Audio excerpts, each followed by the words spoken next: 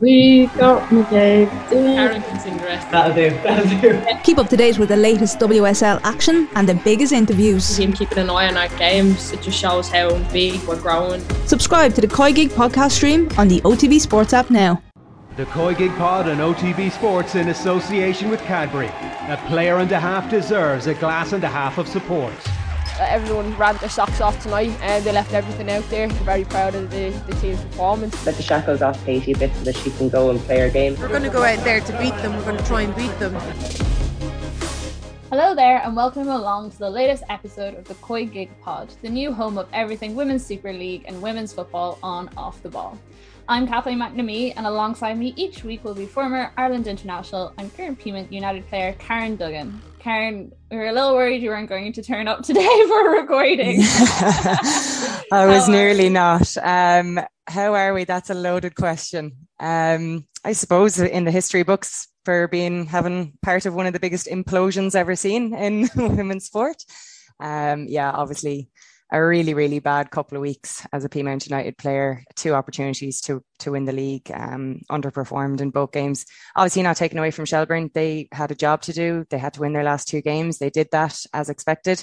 We were expected to win and we didn't do it. So it feels like a league lost rather than a Shelbourne win to me, obviously, but those girls are obviously delighted, and I live with Amanda Budden, the Shelbourne goalkeeper, so I've been keeping our distance for a couple of days. Still a bit raw.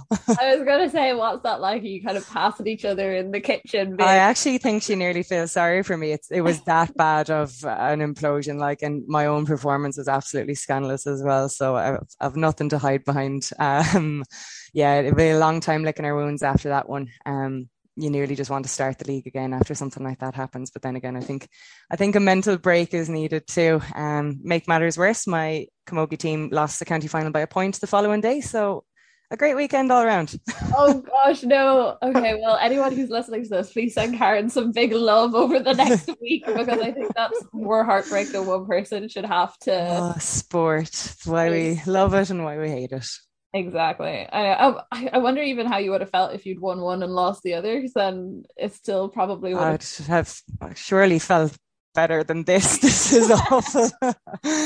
Oh yeah, no, it's the drown in your sorrow sessions aren't as good as the league winning sessions. So the hangover I have compared to Amanda's are very, very different ones. I'm sure. Well, we might do a little bit more Women's National League, just to look at the season so far in a second before we preview we'll look back at the week that was in the WSL as well. But just in terms of what you're expecting from this podcast, the COYGIG Pod and OTB Sports is in association with Cadbury FC, official snack partner to the Republic of Ireland's women's national team. Every week we will be here in your podcast feeds, talking everything from the Women's Super League to the Irish national team, with latest news, analysis and reaction to the biggest and breaking stories. We'll also have our team of the week, which is coming later in the show, provided by OTB's Emma Carroll. And each week we'll have a feature interview with some of the top names in the world of Irish women's football. This week, it's very exciting. We have Koln's and Ireland's Amber Barrett in the COYGIG hot seat. So looking forward to chatting to her a bit later on. But I suppose just to dive into the league, and I'll try and not push you too much on the heartbreak side of things. But last season was so unusual with COVID and everything. This season we've seen such massive things, like the fact you can actually watch the games on TG Caher, which is great. Reflecting on the season, final weekend aside, how has it been? I think it's definitely been the most successful season of the Women's National League in terms of the coverage, the kind of shock results and stuff that we've seen. It's piqued people's interests a lot more than previous years, and I think that is down to things like the coverage. Thought the TG Caher coverage was fantastic at the weekend. Obviously, they were at both stadiums. It was really impressive, the commitment that they put into showing those games. And I think that will have encouraged them and maybe other networks as well to look at showing more games. So for me, that's a huge part of the progress. It's all about exposure, because we've always had good talent in the league. You can see that from the players that we've produced and we're sending over to the WSL now. Most of those girls have come through the Women's National League. So the standard is there, and it's good that people are getting to see it more and more often. LOI TV was excellent. So there's still obviously it's like a lot of the women's leagues in Europe where there's a disparity between the top and the bottom, but that's the case in professional leagues. We see hammerings happen in the WSL week in, week out. They happen in the Women's National League and people nearly turn their noses up at that. But even the French men's league, you have results like that. So that's a given when you have a league that's just kind of 10 teams. But teams are definitely improving. I think Galway, since they got their new manager in, obviously their performance is fresh in my head, but I've definitely seen strides in them from the start of the season to the end of the season. So it's encouraging for next year as well. Similarly with DLR, I think everyone's noted the progress that they've made. And then the top three were the top three at the end and fighting it out to the death. And again, we have a cup final to look forward to next week. I think that'll be really competitive between Wexford and Shelburne. Yeah, definitely. And I think what I have seen really, I don't know, I just see way more people talking about it than ever before, and the fact that like people are reaching out to me and saying, oh Kathleen, like where can I watch this match? Or I see that there's a really big title race happening this weekend, like what do I need to know, who are the players I should watch? And I've never really had that from people around the league before in the same way. And this, I suppose, the kind of the width of different types of people that have been coming forward and wanting to know more, and even in a professional capacity, I don't think I've ever seen this sort of hype. And like you said, it made it so much better that it was, well, for us neutrals, it made it so much better that it was such a dramatic finish. Like I was working Ireland, New Zealand, I kind of was just coming home as it was all like properly kicking off, and I saw the scores and I was like, wait, what? You and me both, Kathleen. You and me both. Couldn't believe what was unfolding before my eyes. But yeah, like you say, people are just, their interest is peak now, and I think it's showing the players. You see the likes of Savannah McCarthy getting into the international scene, and I think that I'm not saying that people don't watch the matches enough, but like when we put the highlights and stuff on Twitter, their names are out there, their names are spoken about more and more, and you nearly have to be spoken about in this country on social media to get an opportunity in the squad. And she's someone who's done that and taken the opportunity with both hands, and she seems to be in Vera Pauw's starting 11 now, which is a huge achievement because last year she was nowhere near the panel. And this year she's starting and ahead of Diane Caldwell at the moment, which is obviously a talking point because Diane is such a stalwart in that team for such a long time. But again, it just shows that when you show interest in the players and in the league, you can uncover some really good talent. And I think there's more to be uncovered. Definitely. And it's something that's come up quite a bit while we've been doing this show, the whole idea of, you know, making the league more professional and bringing it to the next level, something that Katie McCabe chatted about it last week. You can check out that episode if you're fancy it on the OTB app. But, and I suppose something actually that might be interesting to talk to Amber Barrett about later, because obviously she's gone from the Women's National League to a professional league in the Frauen Bundesliga. But how far away do you think that is? How far, and like as a player, what are the sort of movements that are happening in the league? It's still a good bit off, if I'm being honest. When you look at attendances and things like that, there's no way for clubs to generate money. They're still very much amateur and dependent on volunteers. I think when you see the amalgamation of the women's clubs and the men's clubs, similarly to how it has gone in the WSL, that's probably going to be a next step, where they can use each other's resources and things like that. In the meantime, in terms of development of players, I think that unfortunately the clubs are given all they can. So I think that there has to be an interim thing put in place. And for me, that's regular home-based sessions, whether they're regional or they're just based in Dublin and Abbottstown, but they have to be consistent. You can't ask someone's trainer who's probably a dad or looking after a family who's doing things on a voluntary basis to train a team 4 nights a week. They need help, and that has to come from the higher ups in the FAI, and hopefully that is going to start coming. That's what I want to see. In terms of it going semi-professional, again, it's going to come from the higher ups, so we're just kind of waiting for that. But again, the more they push attendances, the more they push standards. We're going to have club licensing and stuff in place for next year. Like all of those things add to the professionalism, and the attitude of the girls is very professional. So we just need, it's going to be financial, unfortunately. That's the crux of it. At the end of the day, you need investment. But we've seen the sponsors starting to come into the Irish women's team now. There's a big focus on that. So if some of that could trickle into the league, it's really going to help us, I think. Yeah, definitely. Even seeing things like, as well, I'm from Sligo, and I saw like Sligo Rovers announce their women's team, and it was such a weird moment for me, because I came from very much like a GAA community. Obviously, Sligo Rovers, when I was growing up, were such a massive team. There used to be bus top tours through the town. I remember the lads would come I went to an all-girls school. They'd come in, show us trophies. Everyone was going wild.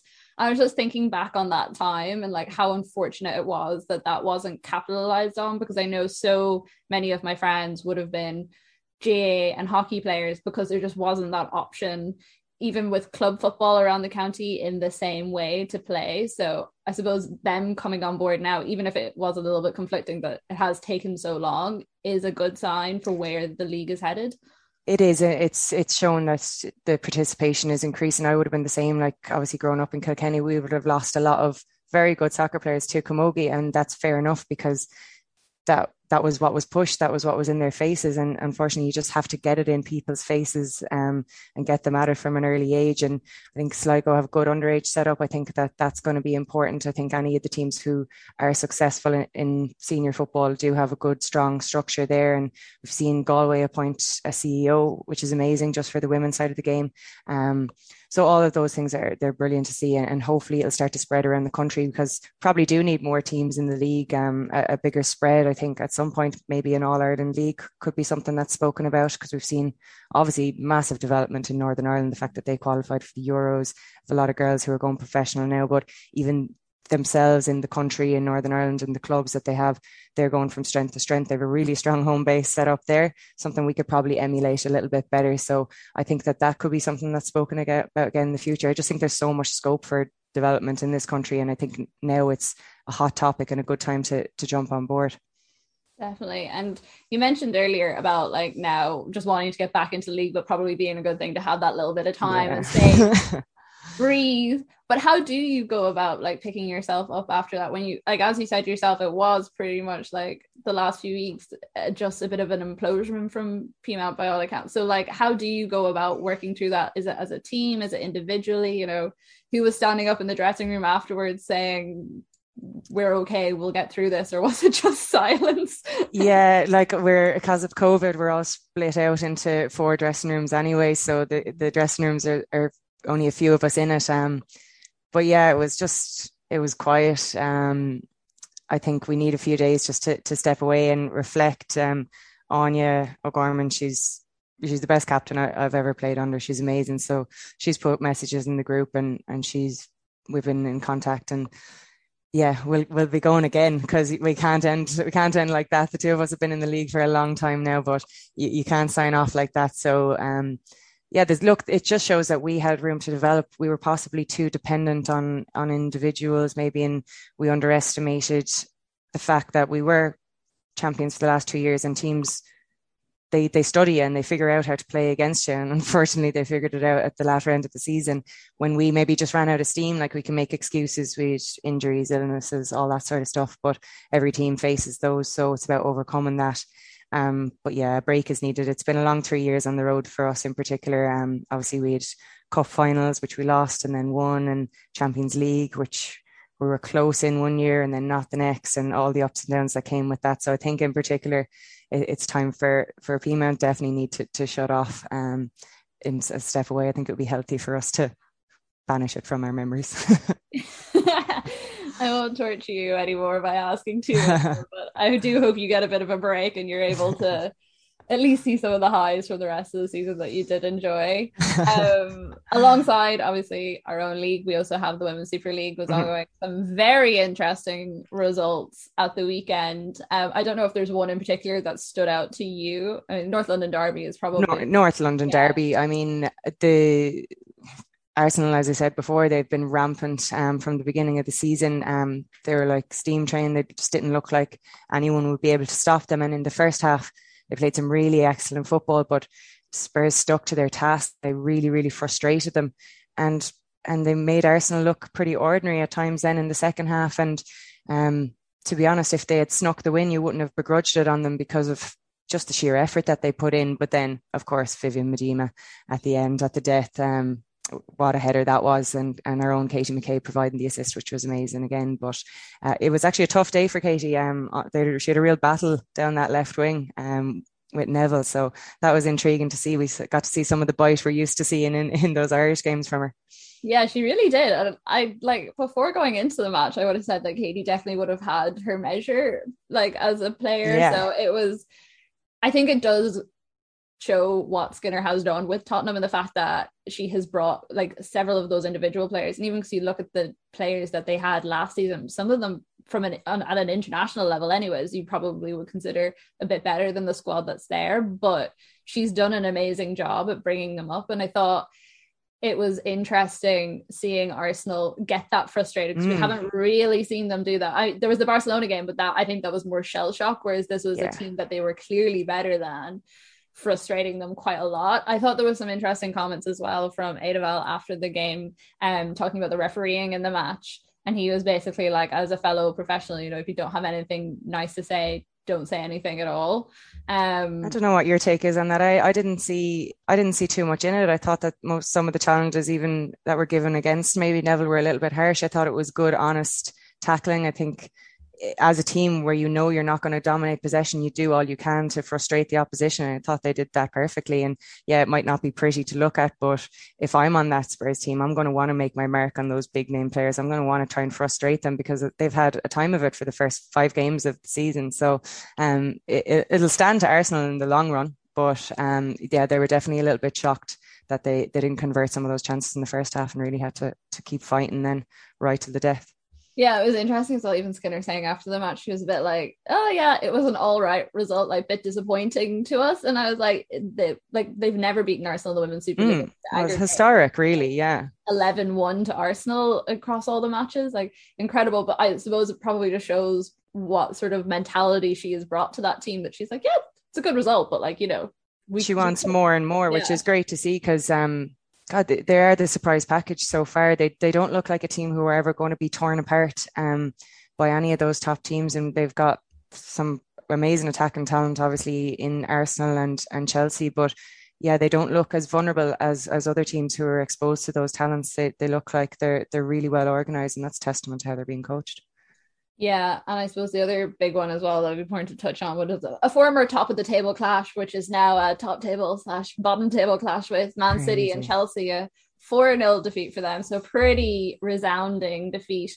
I thought it was really strange, some of the things that Gareth Taylor was saying after the match, the City manager. He was saying, we showed lots of positives. The Arsenal game where they lost and the Chelsea game were just complete freak accidents practically. And I think anyone again, he was blaming the injuries and stuff, but I think anyone who's watched the City team, you can say like, okay, you have some bad injuries, but also some of the performances have just been terrible.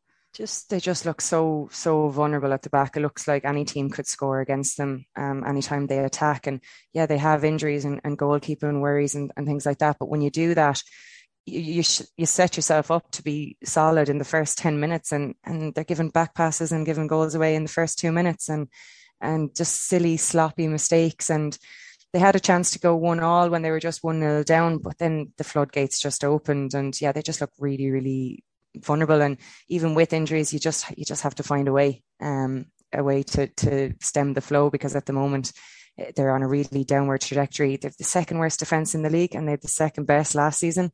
So you just got to get them on the training pitch and just sort that out. Don't worry about your attack. Get everyone behind the ball, as long as it's going to sort that out. They might need to rethink the way they play football, the real possession-based football. They might need to start being a little bit more direct and just a little bit less pleasing on the eye, because these results they're not good for anyone in the club, and it's that was a real thumping at the weekend. Obviously Chelsea are Chelsea, some great talent on show. G in particular was running the show there, but the focus, you're talking about City after a game like that, which is mad. I know, and I think as well it shows, because Erin Cuthbert was on Lauren Hemp and she very much shut down Lauren Hemp, who's an incredible player, and it just showed that how limited City's choices appear to be at this stage in the season, which again, not something that you ever would have said about City in the past. The fact that she was taken completely out of the game, they had no idea what to do. They had no place to go in the whole match. Yeah, and like I was saying, teams figure out how to play against you, and they haven't changed the way they play in a while. They've gotten those injuries, and they don't have the depth. When you look at the benches, like we've mentioned it before, Arsenal's bench is so stacked compared to the likes of City now at the moment. But obviously we have to give some credit to Chelsea as well, that they played like champions, I guess. But yeah, City made it pretty easy for them as well. Yeah, I suppose one final result, just give a quick shout to, it would be the Everton United one. Really interesting. Two teams that are in very different positions from previous years. Probably a fair result in the end. One I'd say Everton are probably more happy with than United. Yeah, I think United, in the manner that they conceded that goal, the mix up at the back was a bit of a calamity. That's kind of 2 weeks in a row we're maybe looking at the United goalkeeper for not dominating her area well enough. She's a great shot stopper, but that might be something that they'd look at in that position. I want my goalkeeper screaming at my defender out clear. You want her clear in man, ball, everything going through them. And she just was a little bit tepid, and they paid the ultimate price with that goal. But I think Everton probably deserved it on the balance of things. It was a solid performance, and you can tell that they're buying into Jean-Luc. So I'm looking forward to seeing how they develop, because I think they have the players to develop and be an exciting team to watch. So hopefully we'll see more of that in the coming weeks. Me too. Well, if you have any suggestions, opinions, or thoughts on the podcast, or even let us know what your favorite moments were from the Women's National League season. Maybe not too many anti-Peamount ones, just so the first half of the season. Yeah. Do get us on Twitter at Off the Ball using the hashtag OTB COYGIG. Now, it wouldn't be the COYGIG pod if we didn't have our team of the week with OTB's Emma Carroll. Emma, you were set up on a couple of different devices last week. I presume the same thing was headed this week. How did you find rating all the teams? It was an exciting weekend of football. It was a busy weekend, yeah. Very busy weekend of football. Yeah, shall we just get into it? Please do. Here. Give us your team. So, goalkeeper, we have Spurs' Corpella. At the back, we've Katie McCabe, Magdalena Eriksson, Anita Asante, and Ashley Neville. Midfield, Kenza Daly, Kit Graham, and G. And up front, Ella Toon, Miedema, and Erin Cuthbert. It's probably one of the most diverse team-wise team of the week that we've ever had. There's a lot of different players in there. I suppose the thing that stuck out to me was how many Spurs players there were in it. Obviously, they had an incredible result at the weekend, but what was your particular thinking behind, say, players like Neville, especially because I know she's had some difficulties in the league? She had a very good game up against one of the best, who was also on your team of the week. But what was it about her that stuck out? My points probably will contradict themselves a little bit here, because McCabe did play further forward in the North London derby and was up head to head with Neville. But I thought Neville was excellent, apart from probably the chance that she could have just had a tap in. It would have really capped off her day. But Spurs were brilliant. They were really solid against Arsenal. I didn't know how Arsenal had got more goals in the first half, to be honest. It was bizarre, but which is why Corpella is also in the team of the week, because she made some outstanding saves. But yeah, I thought Neville up against McCabe, she really kept her quiet. It was probably McCabe's most quiet game of the season so far, I'd say. But she's still done a bit, and she got the assist for the last minute equaliser, so that's why Katie's still in the team as well. Yeah, and it was a great, no better woman to pop up with a goal than Vivian Miedema to save the day. Yeah. Anytime you watch her, she's just outstanding. You can't fault her. She'd be disappointed she didn't get more goals, but I just thought her movement and her feet were just such a joy to watch. Yeah, I thought Miedema was brilliant on Saturday. She seemed to be quite angry, and new hairstyle, and she just her movement was everywhere. Yes, and to pop up just McCabe corner header, it's the two people that you want to stand up to get a last minute equaliser, and they did just that as well to save Arsenal from their first defeat of the season.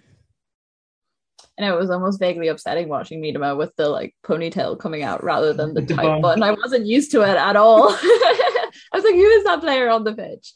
Someone who I thought maybe earned a shout in the team of the week was Claire Emsley for Everton. Obviously, Everton had quite a decent result against United. They've had a really tough start to their season, but I think she's been a player who's been quite consistent, and she had a really good shot on goal. Probably should have scored, but was just kind of unlucky in the whole thing. But yeah, I thought she was really impressive, and I saw a bit of a change in Everton this week, which I enjoyed.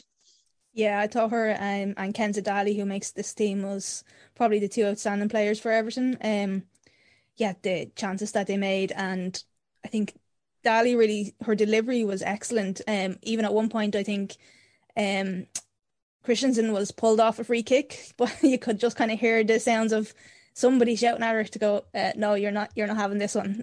Daly, go ahead and take it. And the delivery of it was obviously the reason why. Excellent on the day, and I think she was player of the match as well. So I thought she deserved a spot in the team. There's some players that we normally wouldn't talk about a lot this week, but I think they really shone through. Like Kit Graham as well. We've already mentioned Tottenham. A lot went through her, and they kind of kept the likes of Little and Manham at bay. Yeah. Really, it was the quietest I've seen that Arsenal team. First time I've seen Little quiet in a game, and I think that they really missed her kind of cutting edge, and that is largely down to how Spurs operate in that midfield. I thought they were really, really impressive. Yeah, and then Cuthbert keeps her place. I thought she was brilliant for Chelsea. Kept Lauren Hemp, again, another player that's been outstanding this season, really, really quiet.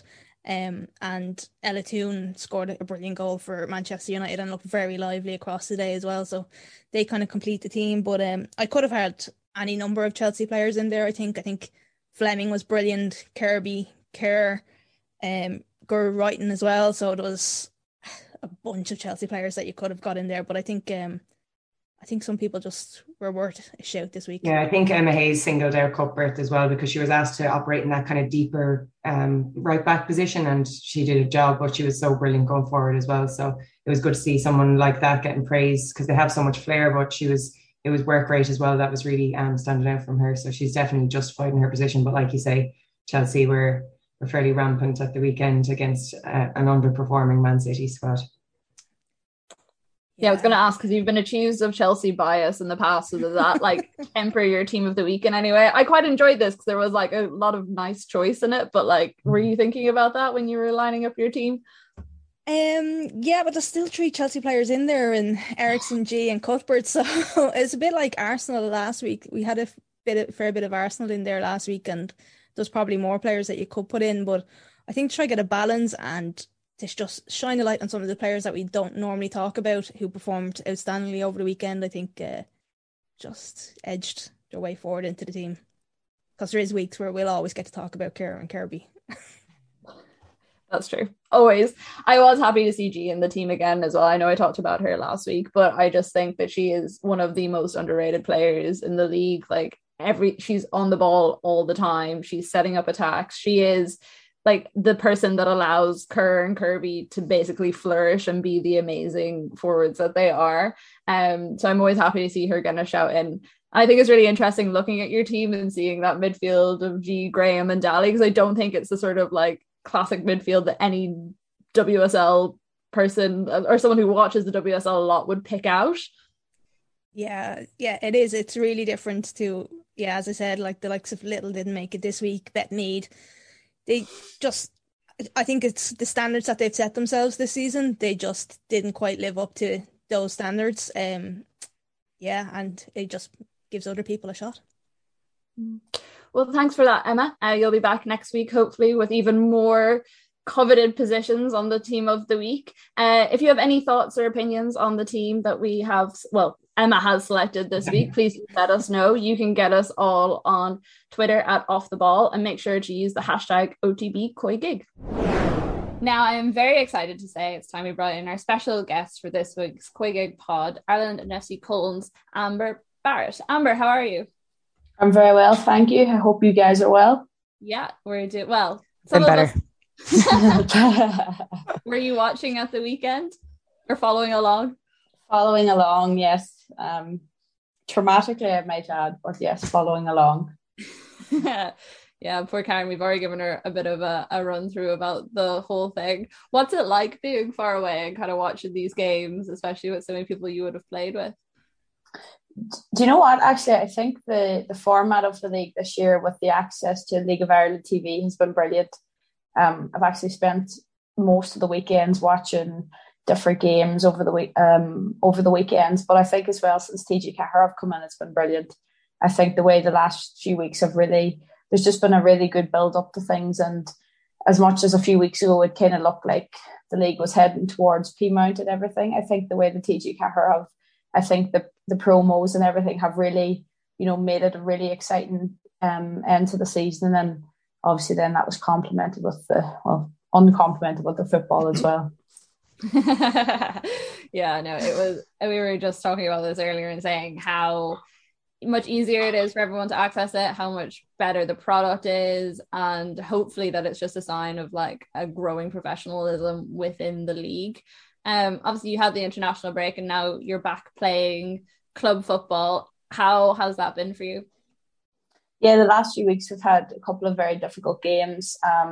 We had a very good victory last week. We beat Leverkusen, which is kind of like the local derby. And I think being involved in games like this and, you know, getting a good result is always something that the club are so passionate about. And, you know, of all the teams you play against, it's Leverkusen is always the big one. And I think going up to Leverkusen and beating them in their own backyard was such a huge result. But unfortunately, we were knocked out of the cup by Potsdam a few weeks ago, and then obviously over the weekend, then we also managed to get beat by Potsdam. But also the standard of players in the league is very, very high. So I think when you have teams like that, you know, you're not going to win every single game that you come into. Yeah, and what's it been like coming back up into the top division? Like, do you notice the change in standards straight away? Like, is it completely different? Is it kind of similar to what we see in other countries where the top league is very much the top league for a reason, and then the rest are lagging behind? WSL 2 is obviously growing and getting a lot better, but I think in most other countries it is just that top division, and that's where you see all the best talent. Yeah, I think so. I think that, you know, obviously we went through the second league last year, and we had, you know, really, really good results.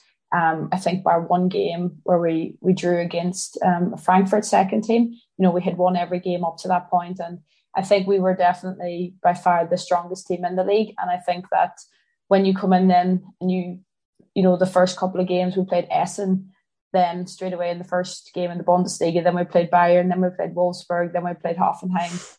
It was a wake-up call, if anything. And I think, but that's, as you said, there is a difference between standards between first and second leagues. I would certainly say the WSL is probably the best example of one that seems to be closing the gap. And I think that's really important for teams that are in the second league. They need to be getting themselves as close to, even if it's the bottom half teams in the first league, for being able to stay up and then compete, obviously, in the league. Yeah, the WSL is becoming a really attractive place for European players to come and play as well. What was it about Germany that attracted you in the first place? Koln gave me no choice. Yes. That was it. I wanted to go away. And you could have done what I did and retired. I wasn't high enough up in the censure for me to be able to do that there. But no, I think just with Koln, he obviously wanted me to go away, and I spoke to him about it. And I was lucky in the sense that he had a very good relationship with the coach in Cologne at the time. And I think in that regard, I'm very lucky. And obviously the last couple of years have been very good here. And, you know, I think it's nice to actually go out of the comfort zone a little bit, even if the language is a really horrendous thing to try and learn every day. But that's a small thing you take. How far along are you in the language? Like, honestly, I'm definitely much better. It is still a little bit weird listening to someone from Donegal speak with German, you know, say German things. But I think it's definitely that you pick up things along the way through training and different things. And I think just sometimes there's an over expectation that you should know a little bit more than what you do. But it's obviously like when you haven't really done any German and you come into it's kind of like, as Karen said earlier, like a shock to the system. Then you kind of sometimes you just have to pick it up as you go, because it's either that or you really, really struggle to understand anything that's going on. Yeah, I have absolutely no like proper comparison, but I know whenever I talk to international players and say English isn't their first language, the only thing I can relate it to is watching sport on TG Cathart, like the games of the weekend, like the rugby, like the camogie and stuff, and just casually picking up a few words every so often. And I was like, I can't imagine actually going into a training situation where you need to understand very clear rules, or like the setup of a drill, or where you're supposed to be moving, or whatever it is, compared to me just sitting at home on my couch being like, oh, that means it's a try, or oh, that means there's a free, or whatever it is. Yeah, I think though with football as well, though, like when it's quite universal language in the sense of, you know, you pick things up naturally, that obviously new words and vocabulary are obviously part and parcel of it, but like movements, positions are all, there's a lot of that is unspoken. It's kind of, where to move. You look at something, and I find that sometimes I still need to see something first and then to be able to do it. And that's English or German. I've even found when we go into camp, we're doing an exercise and I might need to see it once or twice before I actually pick it up. And again, that's just something that comes with it. But I'm very lucky as well. There's a lot of girls here with perfect English, and they are always very, very quick to help me when I need it. Yeah, they put us to shame, don't they, really, with their linguist skills. Speaking of movements and positions, you recently lined out in midfield for the Irish team. Something I never thought I'd see, but how was that? How did that come about? Talk to me about that. To be honest with you, I think it was very funny because I had that conversation with Vera and Anya and Claire Walsh, and a few of them were sitting in one of the tables over, and they were just like, "Oh, what was that about?" And I said, "Girls, she wants to try me in midfield." And I'll just say, Anya gave me a look as if to say, "You're a lot of things, but you're not a midfielder."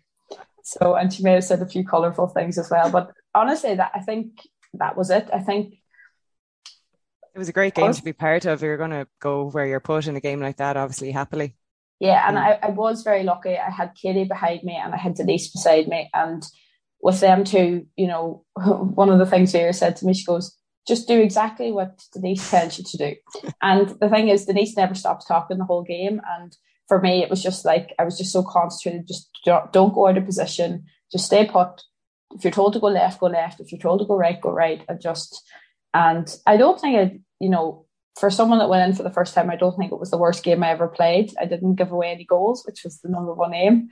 But yeah, it was like, to be honest, it was a complete shock. But yourself, like you played left back a couple of years ago, and you know that when you're asked to go somewhere, you'll do it. So I was very happy to play, and maybe not a future in the midfield just yet. I remember Koln put me in the 10, I think, against Norway, and then absolutely slated me for my positional sense. The whole analysis after, I was like, sound. But that's an interesting point. Obviously, the team now has a really good balance of kind of leaders. You spoke about Katie and Denise, and you've got Niamh Fahey. You kind of have that on-field coaching as well. The balance of the team seems to have just kind of settled in the last few games, and on the squad you feel like anyone can kind of slot in. Have you felt like there's been a shift? Obviously there was a long period where we hadn't won a match, and then we've had 3 pretty good performances in recent times. What has been the shift? Is it a shift in mood? Is it just getting used to each other now after a year together? Yeah, to be honest, Karen, I don't think there's been one set thing that's just like magically changed. But I know from when we were in the last camp that we did all talk about Iceland, and Iceland for me was like the bottom of the barrel, because obviously we had a terrible run of defeats coming into that. Yes, against very good opposition, but whether you're losing 8 games to 8 of the best teams or 8 of the worst teams, losing is still not a really, really nice place to be. And I think the mood of the camp wasn't good. Obviously going to play Iceland, also end of season. Most people are thinking about their holidays. I was thinking about my holiday, and I just think when we came in then to Australia, there was just a kind of like a new lease of life. And I think then obviously with the result against Australia, that just again, I think it just showcased to the girls. It's like, yeah, we've had a difficult run, but we are still capable of getting really positive results.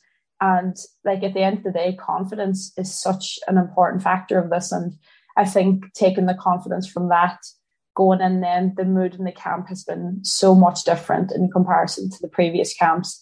And I even said this to the girls last camp, I feel there is a togetherness that even if you don't play, you still feel like you're so valued that if, you might not get any minutes, but you may be needed for one and you still feel as important as someone else who's not playing. And I think that's to have that, and so that yourself, it's a fantastic group of players. The girls are great. There's, the humour and everything is so important. And, I think that really has taken us now to the next level. And I think you also have to mention the return of the crowd. I think that's the home, playing back in Tala with the atmosphere, the feeling, and obviously now we feel, yeah, we can compete and we can win games. And as soon as you start winning again, the feeling is completely different. So I'd say there's not just one set reason why things have shifted. I think it's probably collective. But it's been brilliant now, I must say. The last couple of camps have been really excellent. You talked there a bit about like when you were feeling quite low, and you said after, like when you were home the last time, that you found like bits of the season quite frustrating in terms of like your playing time. And I've listened to a few interviews you've done before, and you've always seemed very big on like personal responsibility and turning around and saying like, I played bad in that match. And it's not something you actually get from a lot of footballers and a lot of sports people all the time. When you are feeling in that sort of low place and maybe things aren't going as well at club level, like how do you then bring yourself up for, say, a camp like the Australia one, where is it just you come in and because everyone else is in a good way, you're kind of bouncing off that and it's that whole sort of team thing? Or what were the steps that you took yourself through beforehand? Yeah, that is a really good question, because I do feel that a lot of the time when things aren't going well for you, and obviously it can be club or it can be international, that again, as I said, confidence for me is the most important thing that any player can have. When any player has it, they're on top of the world, but when they don't have it, they're a completely different person and player altogether. I think honestly going in, I just used to set small targets of, obviously we've been, the way the camps have kind of been set up, it's been, I think in between league games, there's been like 3-4 weeks in between most the last couple of camps. So I just used to set 4-week targets, get through this week, get through the next week, get through the next week. And then obviously at the end of the day, for my club wanting to play at the weekend, then if I didn't play, it's like, right, you didn't play last game, but this week have a really good week in training, and then hopefully then, you can take that. But as I said, the group in the Irish camp are fantastic. And it was a sense of, I felt that when I went in, a few people were like, oh, I've seen that you haven't been getting a lot of game time. And then you speak to people, and then other people then will say, well, this is what I've found really useful for me. I think it was even Diane that said it to me, that she was like, you have to kind of set yourself a little goal every week. If it's a good week of training, that's a goal, and you've accomplished that goal. And then the next week you relook at it. It's not been easy, I will say that. Like, it's not, you can't, at the end of the day, all we do is we want to play. You want to start, you want to finish. And if you don't do that, you want to get as much time as you can. And when you can't get that, it is difficult. So I think there's definitely been weeks where I've been, really good, really easy to manage it. But then there's obviously weeks then it is a little bit more difficult. Yeah, that's a really kind of mature outlook. And you obviously went abroad after you'd finished college and stuff. From my opinion, I think that would stand to you. I think the transition, if you'd gone at 18, you might not have been able to handle something like that, not playing and things like that. But you obviously have that maturity and a bit more experience, even just playing the Women's National League and up in the Irish team, to be able to manage that. And that can come with age. So it's nice that Diane can pass on her knowledge to you, and you can kind of do that to some of the younger girls as well, who maybe have gone abroad and it hasn't been as instant a success as they maybe had expected. Because you're a big fish in Ireland, and people talk about you and stuff, and it can be hard then, the transition, but you seem to have managed it very well just in yourself, which is a big compliment to you.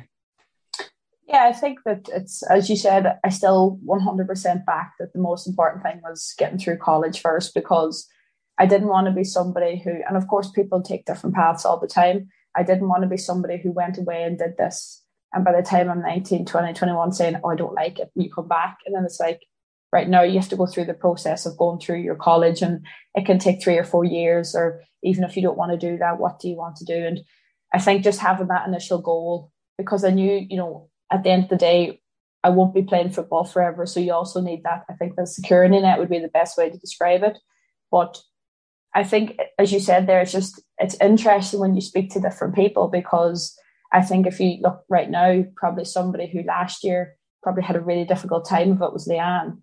And then you look at her now, and she's just after getting the Player of the Month for the WSL2. And again, it's just confidence and form does come back, but obviously it's really difficult when you don't have it. And I think when you see that, that's something that firsthand you see. Obviously then you speak to Katie, and Katie always said about Arsenal that when she went up to Glasgow for 6 months was the best decision she made, get the confidence back, and then suddenly then a new manager wants to keep her involved. So as you said, when you speak to different people and you get different things, as much as you might say, yeah, you have a little bit of your own knowledge, but at the end of the day, speaking and learning in different ways is also very helpful.